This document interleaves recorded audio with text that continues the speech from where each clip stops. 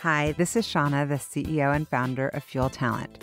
One of the things I have loved most in my 25-year recruiting career has always been the stories that people tell. Stories of leadership, career choices, company ideas, and team building. My inspiration for starting the What Fuels You podcast came from being curious about people's lives and wanting to help share their stories. What path brought them to this place? What decisions did they make that led to failures and successes? Who influenced those decisions, and what lessons were learned along the way? I hope you enjoy the What Fuels You podcast. Today on the What Fuels You podcast, I'm talking to Heather Rogers. Heather fell in love with dermatology immediately during the rotation, her third year in medical school at the University of Washington. She then completed her residency at Columbia University Medical Center, where she served as chief resident and started the first dermatology clinic for organ transplant patients in the state of New York. Today, Heather is Seattle Top Doc, the owner of Modern Dermatology, and the founder of Dr. Rogers Skin Solutions. She's an author, a wife, a mother, and friend. Welcome, Heather. Thank you. I'm so glad to have you here. So we're going to start with rapid fire, and then I'm going to disclose who you are and how I fell in love with you. So, okay. First, we're going skincare. What are the 3 most important skincare must-haves as far as routine? First and foremost, sunscreen. Yeah. It's got to be 10% zinc-based sunscreen, and you have to wear it every day. I do not leave my house without sunscreen or mascara. I can't do it. Okay. In addition to that, you have to wash your face before bed. Ugh. And in addition to that, you need Restore Healing Balm because it really fixes everything. Oh, nice. I love Restore. I'm excited for you to share it with our listeners. Okay.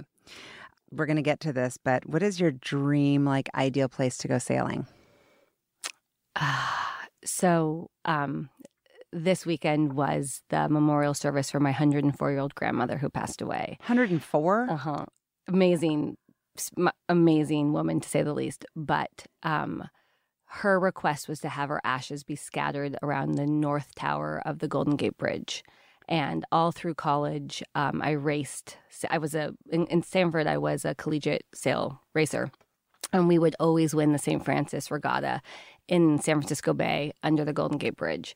So I think even though I've done it a million times, I could always do it a million more times. Sailing in San Francisco Bay is my happy gosh. place. Was she a sailor? She was not a sailor, but she was a Bay Area girl. And, she lived in Marin for the majority of her life and looked at the bridge, and that's where she wanted to be. And actually, she went to Cal, and she danced on the top of the North Tower of the Golden Gate Bridge as a reporter in the 1930s. That's so it's pretty cool. Okay, well, I'm glad I asked you that question.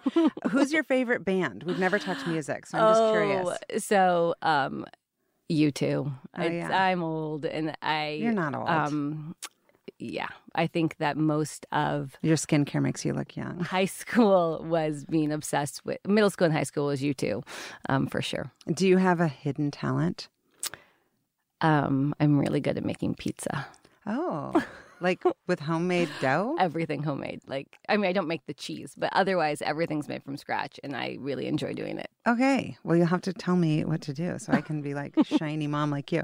Okay. Outside of the What Fuels You podcast, because you've been an awesome supporter and listener, what is your favorite podcast? I am most inspired by How I Built This with Guy Raz. And if I need to like get some exercise or blow off some steam, I can always run farther if I'm listening to that podcast. Yeah. And then I have had to edit my consumption of the news recently, and I love The Daily. It does a wonderful job of just like giving you 20 minutes about something important and less of the bullshit. Yeah. The Daily's great. Do you ever listen to The Skim? The podcast? No, The Skim? I don't, but I get it. It's literally 5 minutes, and it's like nuggets of like, here's the net of what's going on in the world, which is helpful. I get the emails from The Skim, and I just love the first quote where it's like, this is always the funniest thing. It's like a guaranteed laugh. I love The Skim. Love, love, love. I want them to be on How I Built This. I would think that's a great idea. Yeah, because they're incredible and very inspiring. Okay, final question, and then we'll get to the nuggets of our chat. Do you love to win or hate to lose? I love to win. I don't mind losing. I just don't like not trying. I have to try. Yeah. I'm the same way. And a lot of people that are competitive, because I'm assuming you're probably a little competitive. Just a wee bit. Just a little bit. And we became fast friends because you are my derm. And this is a different podcast because typically I've had CEOs of a lot of tech companies. But you have built quite an empire with your practice, your dermatology practice, and then also your skincare business, which you've launched, which is booming. So tell me about you, like pre who I'm meeting today. What were you like as a kid? I was the younger of two kids. So I have an older sister and myself. Grew up in Olympia. Very wholesome, like lovely, perfect, happily married parents. Everything in my immediate family was actually quite content. I was definitely awkward and definitely had my fair share of hurdles. I had a significant speech impediment, so I was in speech therapy until sixth grade. Sixth grade, I got diagnosed with scoliosis. I got a scoliosis brace in seventh grade, which I got to wear until I was a senior in high school. What? Wait, you wore a brace from seventh grade to senior year of high school? 23 hours a day. I was in a scoliosis brace. Wait. So how in the world does somebody who's wearing a brace from seventh grade to senior year end up sailing in college? So, I mean, I was a varsity athlete all the way through high school. I played tennis. I went to state every year. I wasn't as good as you, but I was capable. You never know. I was not capable enough to play it in college level. And I took my brace off for practicing. I slept in it. I studied in it. I wore it to school. It came off really just for sports. And, you know, when you sail, you could wear a brace. You didn't really not have to have a scoliosis brace on when you sailed. I did, when I raced dinghies in high school, I would take the brace off. But I mean, it was a bummer, but it was something where it was that or have spine surgery, and I wasn't going to have spine surgery. And I just remember they used to give us those tests. I don't think they do that anymore, where you like touch your toes. I think they actually do. I don't feel like my kids have told me. I just remember that was like, in sixth touch your grade, toes. You bend over and touch your toes, and I got pulled out. I was the girl who got pulled out, and they're like, there's something weird about this. So is it painful? No, it's not painful at all, and it doesn't really limit my flexibility. It does a little bit. But it is one of those things where it immediately labeled me as different and weird, particularly in middle school. And did they bully you? Was anyone bullying you? Oh, it was such a mess. So I transferred schools. I went to private school for 7th and 8th grade. And so I showed up in 7th grade, new girl in my scoliosis brace. Braces? And braces, yes. And also... And pimples? And, well, not pimples because I was late to hit puberty. So I was like this pubescent girl with braces and a scoliosis brace. And I was just so easy to pick on. The way I sort of got out of being that kid was we had a substitute teacher, and I would knock on my brace and he would think someone was at the door, and that made me really cool for a little while. So like you just awesome. Like had to like negotiate your situation. But needless to say, like I won the award for like the most outstanding student in 8th grade, and I was valedictorian as a senior in high school because I was in a scoliosis brace. Like I wasn't going to be like homecoming queen. That wasn't going to happen. That wasn't going to happen. That's so crazy. I would actually picture you completely homecoming queen. Wasn't a cheerleader either. So where did you learn how to sail? So my mom went into labor with me on a sailboat. My dad's a sailor, but his family wasn't sailing. He actually learned to sail with one of his dear friends growing up, like a high school friend. Mm-hmm. And then my dad's a family practice dock. We lived in Olympia. There's a lot of great, little inlets and marinas down there. And did you have a boat? We had a little boat, a 24-foot Columbia called Thor. Oh. And I was 3 weeks late. I was a 10-pound baby, and it was blowing. And my mom was like, I'm going out there. I am sick of sitting around here with this huge baby in my belly. And she went in labor with me, and I was born that night. In the hospital, not on the boat. But side note, they were testing the generators that night. So actually the elevators were out. I was actually born in the hallway. There was a lot of excitement around my birth. But I was fine. I was just really big, and I feel bad for my mom. Oh my gosh. Well, especially with the second, you're much more chill. Imagine if that was her first. Yeah. She would have been freaking out. Yes. Like have your first in the hallway, like like in a boat, that would not be good. No. And so you went to private school and then public school? Yep. I went to Charles Wright, which is a small private school in Tacoma. And then I went back to Capitol High School for public school for high school, and then went to Stanford for undergrad. And is Stanford a school that was kind of on your radar? Did your parents put it in your head? Like, I've had people on the podcast, I don't know if you've heard any of them, like Jane Park's story, for example. She, like, her parents had never, she first wanted to go to college, like, didn't know what to do. Not, like, all of my grandparents went to college, including my grandmothers. Like, The 104-year-old went to college? Yep. And Did they go to Stanford? Her mother went to Stanford, and her sister was the first woman to graduate from the Stanford Business School. Like, my great-grandmothers all went to college. Like, college was always going to happen. And so was there an option for you to be mediocre? I don't think so. So you had pressure to be an achiever? I was never someone where, like, my parents paid me to get good grades. I was somebody where it's like, of course you're getting good grades. You're Heather Rogers, and that's what you do. You're smart. My sister got into Stanford, Harvard, and Yale on the same day.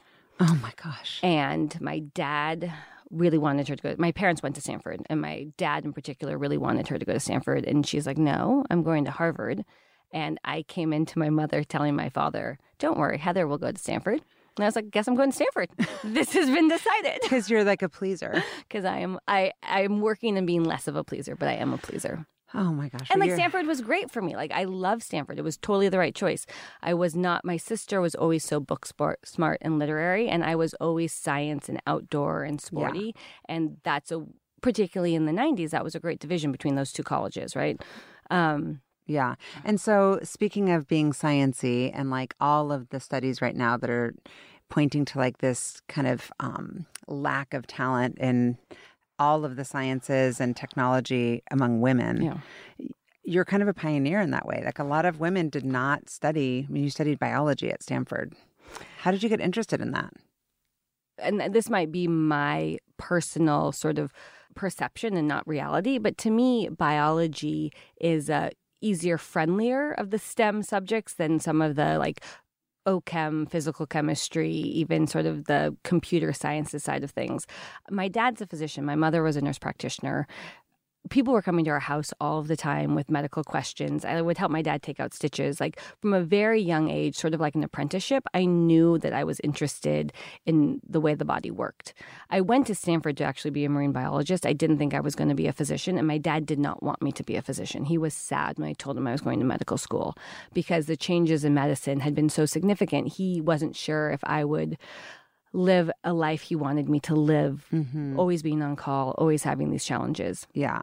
So I went to Stanford and went to Hopkins Marine Station and like studied nudibranchs and like octopuses and like did all of that. And I missed the human contact. I wanted to have someone to talk to. You're so good at it. I just like talking to people. You're so good at it. I mean, aside from knowing that like I'm completely safe in your hands, because as you know, both of my parents have had like weird skin cancers. And of course, like as I'm getting older, I'm like panicking and like I go to you to ask what to do. People say, what do you do? I'm like, I literally don't know. I just do whatever Heather tells me to do. And then my friends ask me what to do. And I say, just go to Heather and ask her what to do. Because you've got this, you're very trusting and trustworthy. And there's a certain bedside manner that you have that's very comforting. Because it can be scary to go to the derm.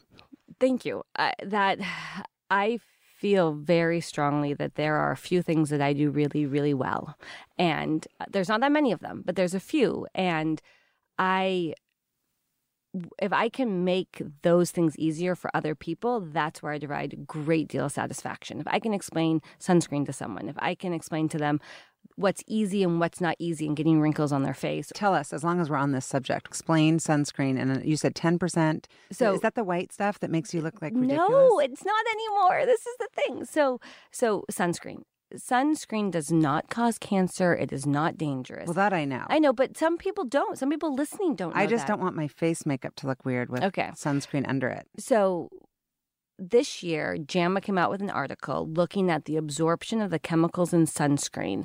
And unfortunately, the chemical blockers, we absorb a lot more of than we thought we did. So the FDA has approved one level of absorption of these chemicals, and we're absorbing somewhere between 5 and 50% more than that. That doesn't necessarily mean it causes cancer. It just means that we don't know what those levels in our blood are going to do long term. In addition to that, zinc provides the broadest protection, meaning it protects you the most from UVA as well as UVB. UVA comes through windows. UVA is what causes wrinkles and brown spots. So whether or not they were the same, zinc's better. Like, it's going to slow the aging process, so you should be using zinc. But that article really solidified it. In addition, there's a number of chemical sunscreens that are killing the organisms that allow coral to live. So what gives coral its color is actually a microorganism, and those are being killed by some of these chemical sunscreens. So let's go to zinc yet again. So there's all of these things pushing us towards zinc, but zinc is more expensive to formulate and used to make you look white, ashy, chalky. Over the last year, they've done a really good job of making a number of good zinc, and I'll give you names. I bought the one from you. It's in a white tube, and I actually bought the tinted one. Yeah, the DermaQuest. I love it. Yes, DermaQuest. I love it. So even since then, there's more. So DermaQuest has a great zinc one. I'll be back in. Supergoop, like not Goop, Gwyneth Goop, but Supergoop. They started with just chemical sunscreens. They have so many good mineral sunscreens that not only are zinc based, but they're like avocado oil based, so they're hydrating. And you can put them on your kids, and they're silicone free. Okay. So there's a lot of really good zinc based sunscreens out there. Supergoop. Supergoop Where is a can great we one. get Supergoop? Online. Sephora. Can we get it at Modern you can get it at Modern Dermatology. You can get it at Sephora. You can get it online. Okay, and that people are moving, like powder sunscreens. There's all of these things out there now which are better for you, better for the environment, and really protective. Mm-hmm. And that's why I sort of equate sunscreen to like finding that pair of jeans that you love. You might have to try on like 10 pairs, but you will find it, and then you'll be like, oh, this isn't such a pain in the ass. I do like the DermaQuest one that you recommended. I love it. That's my favorite. I really like that one. Is it important? This is me, like maybe my listeners don't actually give a shit about this, but I do. I'm just curious about how important it is to wear organic makeup. I don't think it's important. So the problem. So let's talk a little bit about Restore and like how I got into this sort of side of things, because that's where you're getting towards. Unfortunately, the FDA does not regulate skincare or makeup. Like, really, we have fewer than 50 ingredients that are banned. In the EU, there's 1,500, right? So there are ingredients that we don't know about, or actually we know are bad, that is in our skincare. And so, unfortunately, particularly with makeup, the cheap stuff oftentimes contains contaminants, things that you don't want to be putting on your face, things you don't want your kids to be putting on your face. Do they need to be organic? No. But do you need to know what the ingredients are? Yes. And that's the part that it's hard sometimes to educate yourself on which ingredients are good and which ones are bad. Yeah, it's too much. And it's too much. So what's nice about when something says organic, you're like, okay, well, then it can't have the bad stuff in it because it's organic. But it doesn't need to be organic. It just needs to not have the concerning ingredients, the parabens, these things where we're learning more that they could be playing a role in our health. Yeah. And so tell me about Restore. How'd you come up with the name, and how did you come up with the brand? I love the brand, just simple black and white. Yeah, very androgynous. I dress. Is that how you dress? All day, every day? So I, in 2014, I guess. So I am a physician who likes to do procedures. I am removing skin cancers. I am lasering. I am injecting. And after you injure someone's skin, you want to give them the best possible combination of things to heal their skin afterwards. And what I was taught in medical school and in residency was Cetaphil is great, and Aquaphor is great, and plain Vaseline is great. And they're okay, but they're not great. And I felt like if someone's going to trust me to remove a skin cancer on their nose, or going to spend a whole bunch of money for me to laser their face, what they use afterwards, which is an incredibly important part of the healing process, needs to be great too. Like, I'm only as good as the entire process. It's not just what I do in the office. And the first problem I identified was Aquaphor. Aquaphor is Vaseline and lanolin. And lanolin is That's one of the bad ones, isn't it? Yeah, look at you. Yes. Yes. No, I know this. So Lanolin's no bueno. No bueno, because it's sheep sweat. It's the stuff that they sweat to moisturize their hair, their wool. And so what happens is that your body can and often does develop allergies to that because it's an organic molecule coming from a different organism than us. So lanolin has never been shown to heal the skin faster than plain Vaseline. It has now been shown in the most recent study that 66% of kids with eczema are allergic to it, and yet it's in everything. And I saw reactions to it after I would laser someone's face. They would put it on their face to help heal. I'd tell them to get plain Vaseline. Instead, they would get Aquaphor, and they'd have a reaction to the Aquaphor, and we'd have a month of dealing with the redness. And I was like, okay, this is unacceptable. I need to find a better option. So I was like, just use plain Vaseline. The problem is plain Vaseline is petroleum. And then you said Cetaphil, but isn't Cetaphil the wash? Yeah, we'll get to Cetaphil, I promise. So plain Vaseline is okay. It's made out of oil, but like that's a fossil fuel. It's incredibly occlusive. And who wants to put oil on their face? So the first product was Restore Healing Balm, which is a plant-based balm, like an ointment. It's thick, it's greasy, and it heals. I've used it. I love it. And it's for chapped lips, it's for cuts, it's for scrapes, it's for those sorts of things. So it's for your most damaged skin. My issue with Cetaphil is everyone's told to use the Cetaphil face wash. The last two ingredients, it only has like 9 ingredients. The last 2 are parabens. Right? So it's supposedly safe and gentle. And to me, it feels like spit on the skin and it doesn't take off your makeup, but it doesn't irritate your skin, but it does accumulate in you and accumulate in the waterways. Right? And like that is unacceptable to me. So then I had to make a face wash that would actually do something, was safe. So for me, all of my products, first and foremost, have to be effective. Like they have to do something, but then they have to be safe. And then they have to be made out of biodegradable ingredients that do not accumulate in our world or in ourselves. And that's tricky.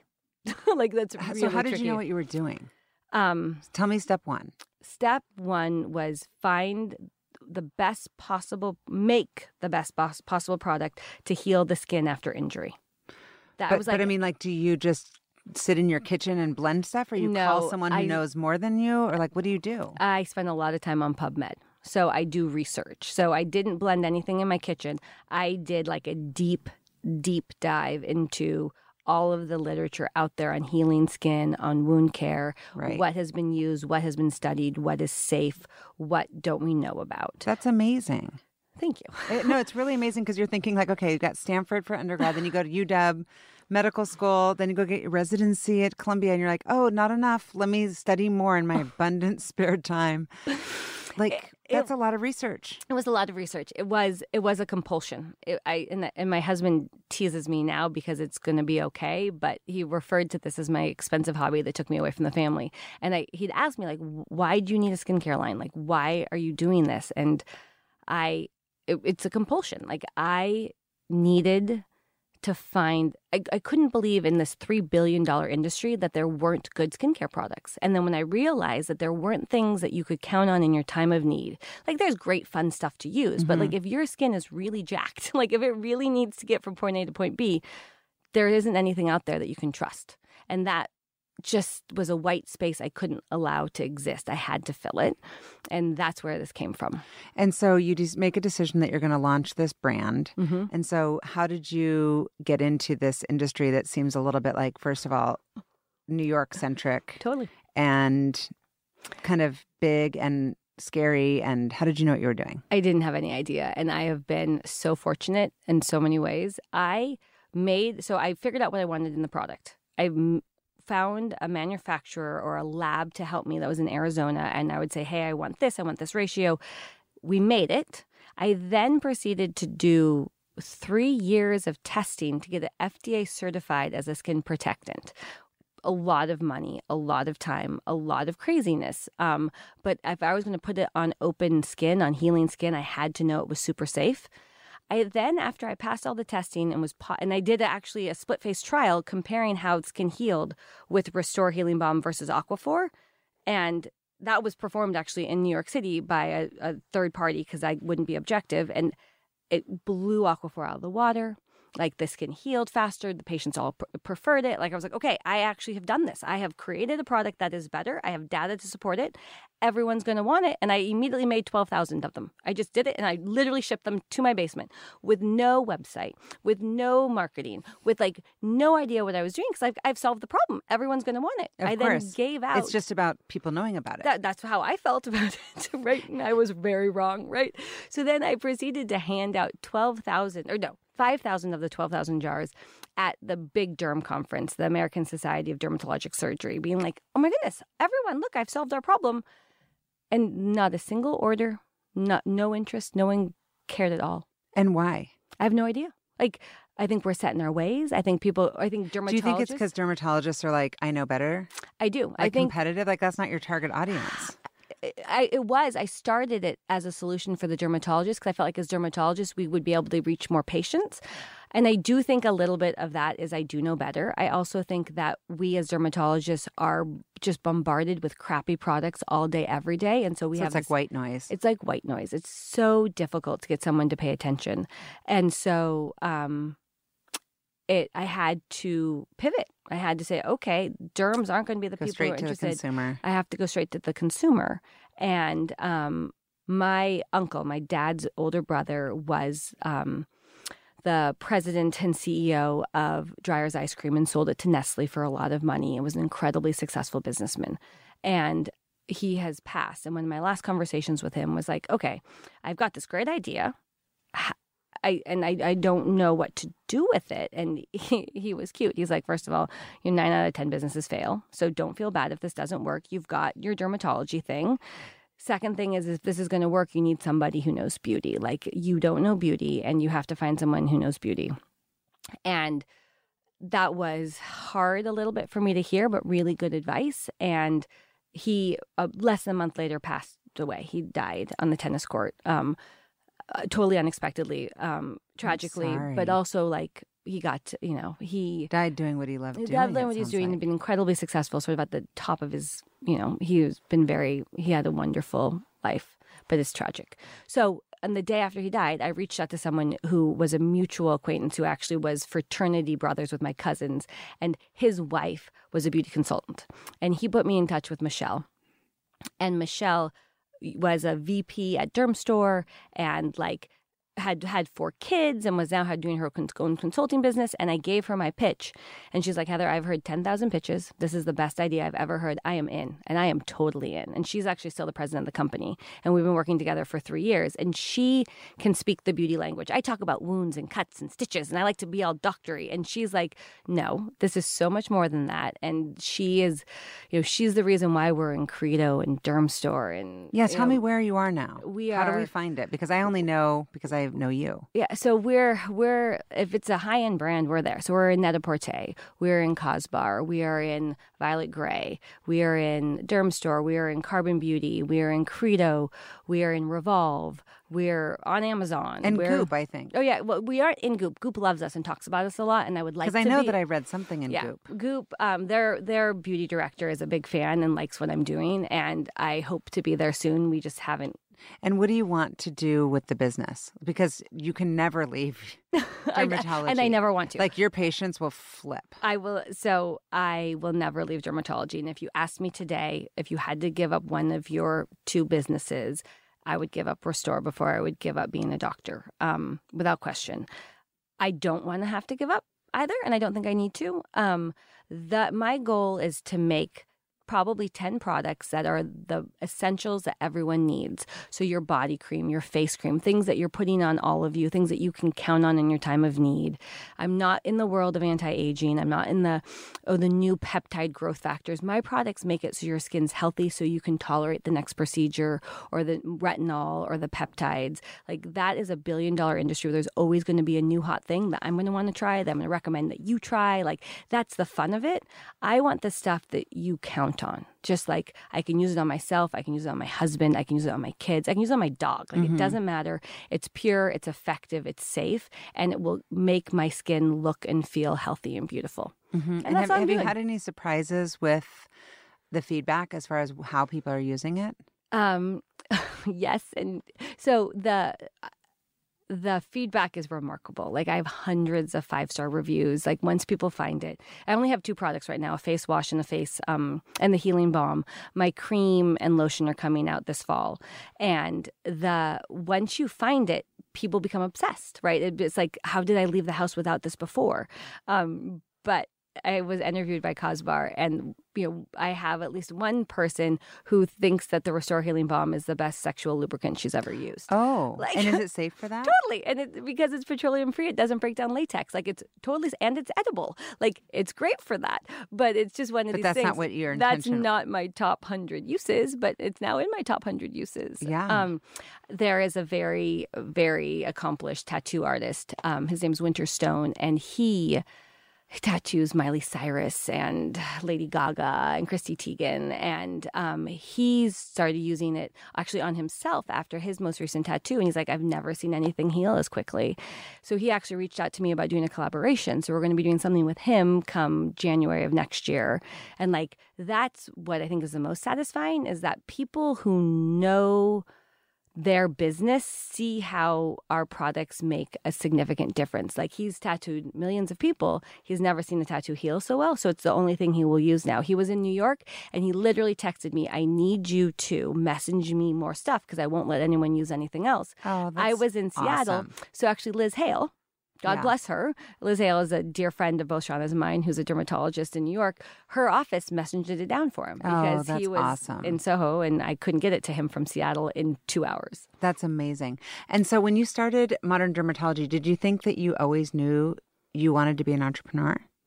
Or you just knew you wanted to be a doctor? I knew I wanted to be.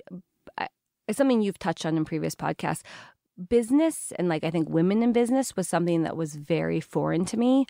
My uncle being such a successful businessman, I think, did make me sort of envious of that, being like, I wish I had thought about business, but I was raised in a household where it was really like doctor, lawyer, fireman. Like, you're like doctor, lawyer, fireman, Stanford. Yeah, exactly.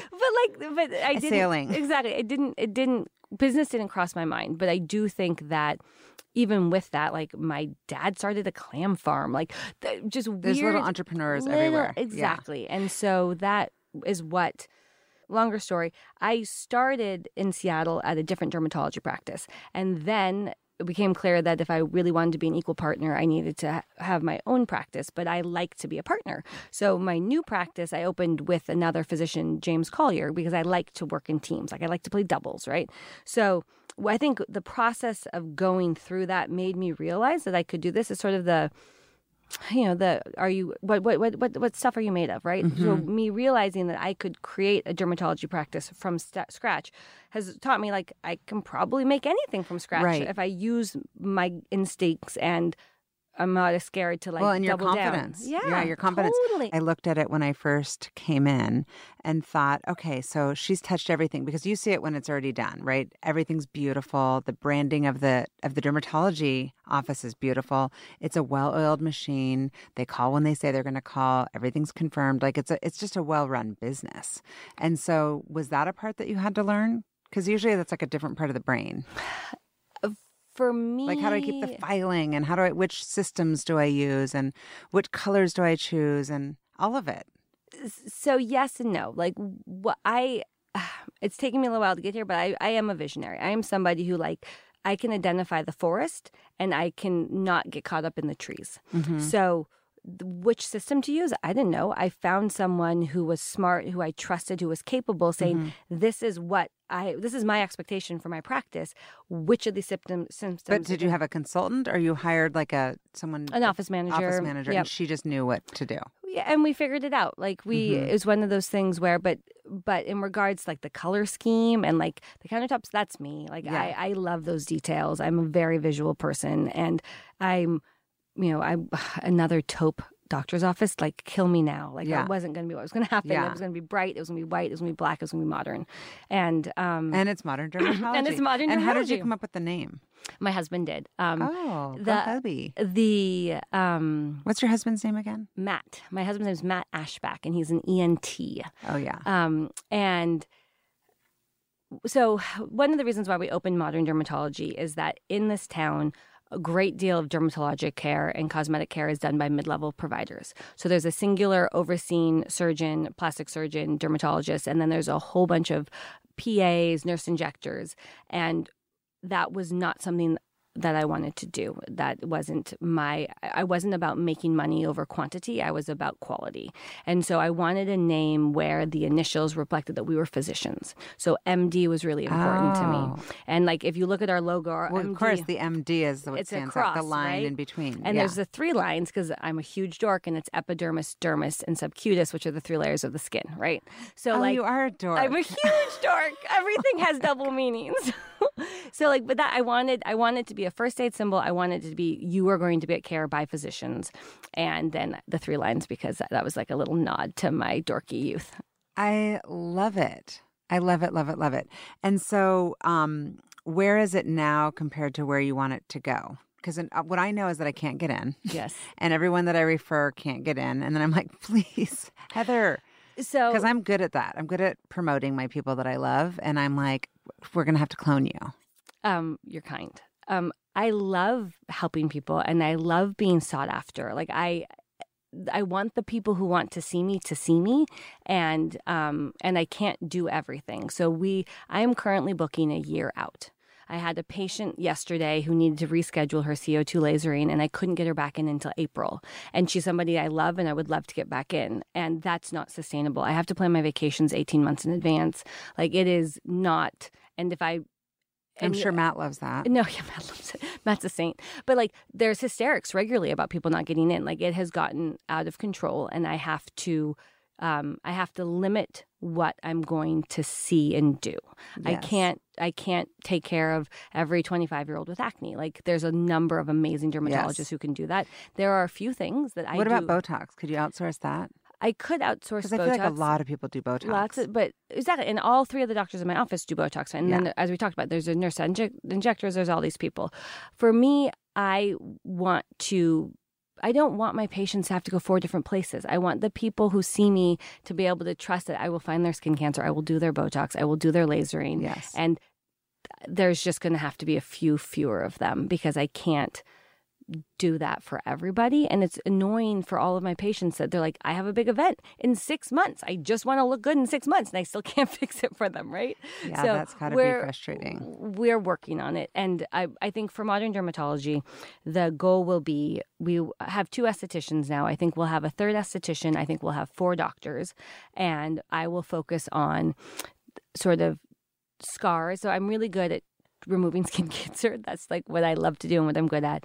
I fix scars that are ugly. Like, plastic surgeons send me their scars. I laser them. Like, I make scars go away. Okay. And then so pretty much high risk skin cancer patients, scars, problems, like people who really are self-conscious affected by something that's on their face in particular, I usually can make that scar look at least 50% better with a little bit of work and zhuzhing.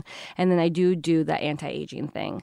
And I think that's really going to be the focus of my practice. And the once a year skin exam person and the like wart person and the rash person, I'm not going to see those individuals. I'm like, la, la, la, la, la. You're used to it. I'm like, warts and rash. Maybe it just sounds weird in my headphones. I love treating those people, but there's lots of people out there who can do a brilliant job with those things. And my office, like, everyone, it's unnecessary anxiety over coming to see me, and we have to No, that totally makes sense. Chill it out. That totally makes sense.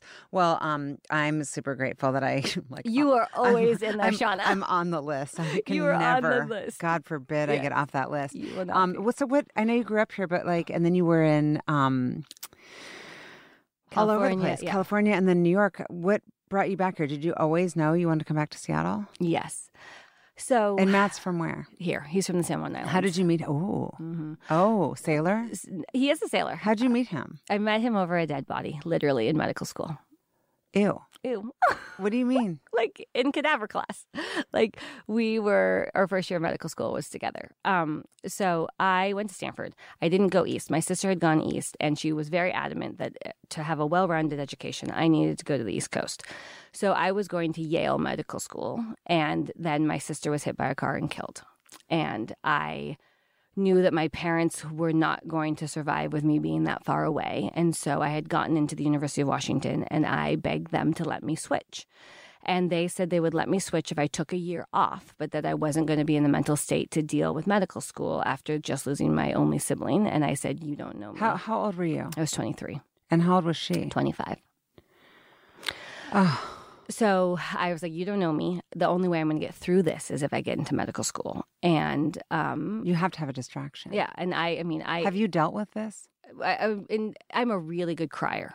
So if that means like I'm very in touch with my emotions and I cry a lot, I don't know how else to deal with it besides know that life is sweet and short, and to love the people you love as hard and as fast as you can, right? So I came back to medical school, started the same year, and Matt, my now husband, saw me crying in the hallway a lot. And I didn't know anyone because I had gone to school in California, right? So I didn't know anyone, and I was trying to have it to be together. And I would my sister died of being hit by a car of a traumatic brain injury, and medical school starts with traumatic brain injuries and like how as doctors you need to be different and deal with this. And that was sort of immersion therapy, to say the least. And Matt had lost a dear friend who'd been hit by a car while he was on a bike the same year that Brooke had died. And he was like, he told me that story, and he was like, if you want, you can sit next to me. And it was just very, very sweet. And, you know, people say he was taking advantage of a weak woman, but either way, he sort of gave me a shoulder to cry on really early on. And we started dating, you know, probably 3-4 months after medical school started. And as we were dating, you know, and asking your question, you asked me about if I dealt with it. I remember Matt saying, you know, you are sometimes so much fun, and sometimes you cry a lot. But like I was grieving, and I still am grieving. You don't get over something like that. Yeah. I really can't imagine. No. I really can't. And that. That was your point. So your point was I finished medical school. So I came back to medical school to be with a family, which means I didn't do what I promised my sister, was go east. So then we went east for our residencies. I was like, I still got to. Matt went with you. Yeah. So Matt and I went together to New York. He did his ENT residency. I did my derm residency. How nice that you both got accepted. There was nothing about that was nice. I did 171 applications. Like it was just a grind. You just had to jump through as many hoops as possible, because to get into derm and to get into ENT in the same city is nearly impossible. Right, but that's incredible that you did. Where did he do his residency? He did it at Albert Einstein. Oh, okay. And then I was at Columbia. But the great thing about New York is there were so many programs, right? But like Michigan wanted Matt, they didn't offer me an interview. UW wanted me, they didn't offer Matt an interview. So like I was calling places and saying no to derm interviews, and they were like, no one turns down a derm interview. I was like, well, I really like this guy. So it was and then you got engaged after medical school? Oh, no, I wasn't. I told him I wasn't going to follow him unless we were engaged. And I actually tried to propose to him, and he's like, you don't get to ask me to marry you. But I was like, if we're going to do this, like, we should be married. Like, I'm just incredibly pragmatic. Like, it's just like, we're in love. And he's like, no, this is going to happen on my time. And like a month later. Why is that? Don't you think that's a little bizarre? It is a little because it's like another Jane Park reference, but she proposed to her husband. And I am so strangely traditional that would never have crossed my mind. But why is it? Is it still the case? I mean, I've never asked people that are like 20 in their 20s. I mean, I think fewer and fewer people are getting. Yeah, exactly. Yes, women are. We're asking. We're asking the studio engineer. I think fewer people are getting married. I think the institution of marriage is a traditional thing. Well, we were supposed to be dead by like 40. Totally. So you're like, I could deal with you for like 15, 20 years, but like 50, 60, that's serious business. Yeah. Oh so my gosh. I am remarkably old-fashioned in some ways. And I think it was more like if I am going to follow this, because when we were in medical school, ENT matched before derm, so I had to follow him. Oh. And so if I'm following you, needs to... you better put a ring on it. all the single ladies, right? So that was figured out, and I did end up following him, and I did end up being in New York. But then once we finished... I love New York. I could have been there for a lot longer. Yes. Like we would have been like BFFs in New York. Totally. Danger zone. And like Liz and Julie, like I could have joined them. Like Pipe Dream would have been amazing. Yeah. But when it came to like kids, dog, sailing, house, all the things I had been raised with, my husband being from the San Juan Islands, my parents still being in Olympia, it just made sense to come home. So really the only place we looked was the I-5 corridor between Olympia and Anacortes. And I was like, I'm not going to move to Mount Vernon. Like, that's not happening. Right. So it was pretty much Seattle or Seattle or Seattle. Yeah. Oh, well, I'm so, so happy. Around the time that I met you was around the time that I moved back. So I Right, feel like yeah. we moved back to Seattle around the same time. Oh, Liz sent you my way. She was like, you got to take good care of this girl. Oh, that makes me so happy. Yep. Yeah. Okay. Hopefully Liz is listening to this. Hi, Liz. I'm seeing Liz this weekend, by the way. Yeah. Anyway, we will talk about that more later. I love So, Liz. I wanted to ask you a couple of totally non-related questions to derm or to even being a businesswoman, more like mom stuff. Yeah. Do you suffer from kind of guilt of, oh, I just saw the eye roll. You can't see. Oh, we all have it. Yes, tremendously. It's better now that my kids are 6 and 8, but because I work so much out of the home, when I wasn't at work, I really felt like I had to be home. And that did put my girlfriend relationships and even my relationship with my spouse on the back burner a little bit, because I was like, I don't want to get a babysitter. I haven't been home all day. I want to be with my kids, even if the kids weren't that much fun at that moment. But like I did, that has been A lot of shoulds, probably. a lot of shoulds. Yeah. And I've gotten better at that. The kids have gotten older, and but it was hard. Yeah. No, it is hard. I was just telling a friend of mine this morning that as my kids are getting like high school, middle school, I think it's almost harder now to balance both than it was when they were little, because I got to make all the decisions for them when they were little. Like, okay, I signed you up for this, I signed you up for that. And now the kids have opinions about everything. And so I need to like talk to them more before I make decisions. And sometimes I just want to execute and just check my list.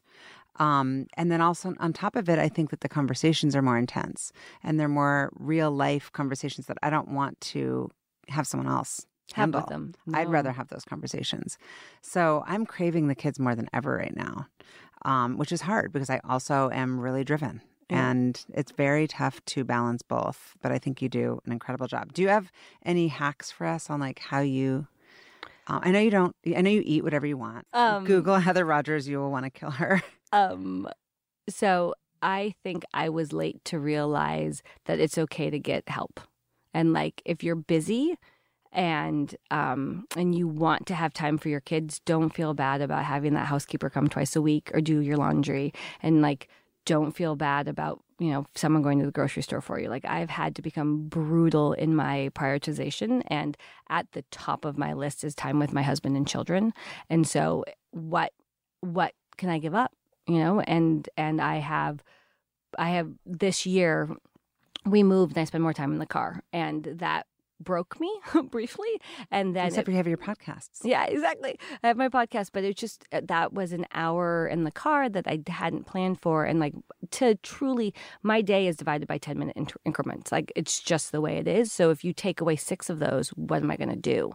And so there was some tears. And then I was like, I just need more help. Like, I need to make something go away that I don't have to do. And this summer has been probably my least stressful summer since having children, because I did let someone go to the grocery store for me, and I did have some help driving the kids around, and I did get up and leave before the kids were up. Like, I drive the kids to school every single morning. And so to do that, then you can't do phone calls, you can't do anything. But I'm like, if they're not going in the same direction I'm going, someone else can take them to camp, and I can actually like get some exercise or get some of my calls done for Restore before I see my 40 patients. And that has been a game changer. Just in, I think all women in general are amazing multitaskers, and we all take on somewhere between 15 and 25% more than we really should. And I was at the 25% mark, and I'm like back down to the 15% mark. Hopefully this is entertaining and interesting to people, but I'm also hopeful that people can feel inspired or get some nuggets. And I do see a pattern among women of having trouble delegating and letting go. I don't have that problem. I'm perfectly fine with that. It also comes with the guilt. And then I'm like, well, if I am with my kids and I'm on my phone, does that really count? Like, if you're not present, basically, and making it all count, I think that it's really hard not to feel guilty either about work or about home. And it doesn't come up for men.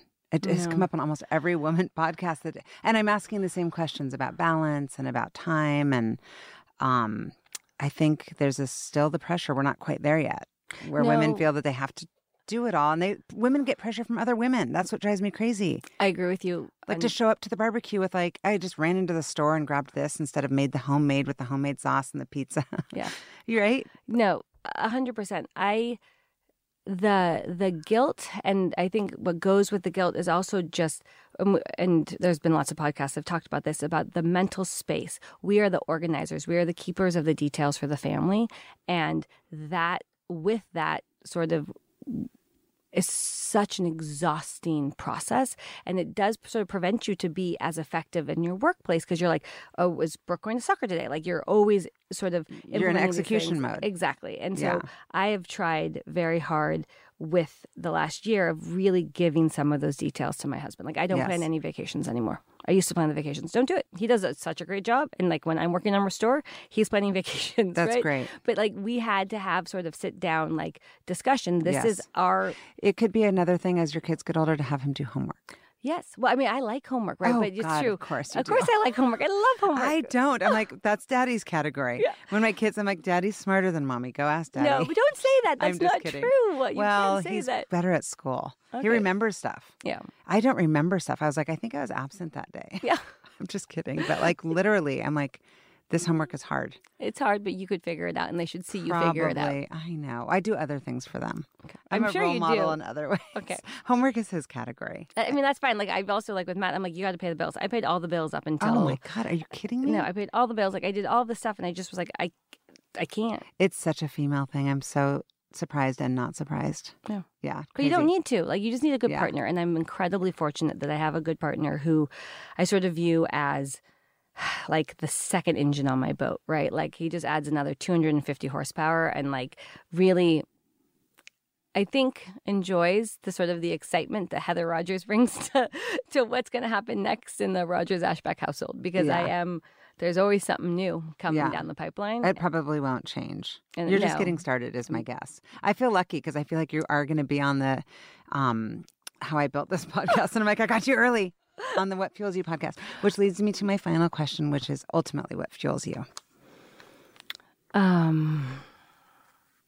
Love. I know that sounds cheesy, but I just really, the human connection is so important to me. And having lost my best friend is my sister. Like, I'm always like just so thankful and grateful for those times where you get to sit down and connect with someone and feel like they've made your day better, you've made their day better. And this world of everyone being so angry, I, as I said, I can't listen to the news because I get so frustrated, but I love my daily interactions. Like my individual interactions with people are wonderful, but the news people, like what's going on in the world is terrible. And so I try to be very microscopic about making the world a better place and just my interactions with people and problems that I can solve. And you do a great job of it. I feel lucky. Thank you so, so, so much for being on the podcast. I'm pumped. Thank you for Super having me. pumped. Yeah. Thank you for listening to the What Fuels You podcast. Be sure to subscribe, rate, and review on iTunes, Google Podcasts, or Spotify, and follow us on social media to keep up with the latest news and episodes. You can also contact us at podcast@fueltalent.com to provide feedback, ask questions, and share topics or guests you would like us to cover in the future. We hope you feel inspired by our guests and that we have helped fuel your day. Join us next time for another episode of What Fuels You.